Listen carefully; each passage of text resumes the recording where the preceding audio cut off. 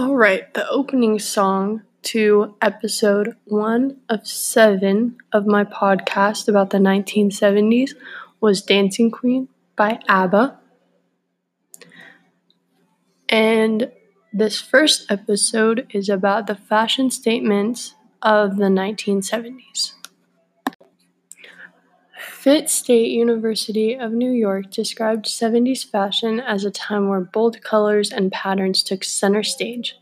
The decade became known as the polyester decade, and the 70s were full of popular styles like hippie-inspired prairie dresses and flashy satin, sequin, and velvet outfits that were worn to the disco nightclubs. Men's fashion emphasized a tall, lean figure, with turtlenecks, slim-fitting shorts, and tight-fitting flared pants. Men's fashion became more gender-neutral as well. Milford Cottom says fashion had reached a new level of gender equality, particularly in informal wear. Both men and women wore tight t-shirts, jeans, and sweaters. Denim, leisure, and plaid suits were popular, but also James Bond made the safari suit popular as well. In the mid-1970s, the punk style began to spread throughout North America and Europe.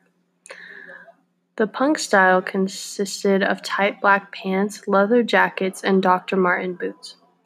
The 70s was also a decade that saw a rise in athletic wear, like track suits and running shoes.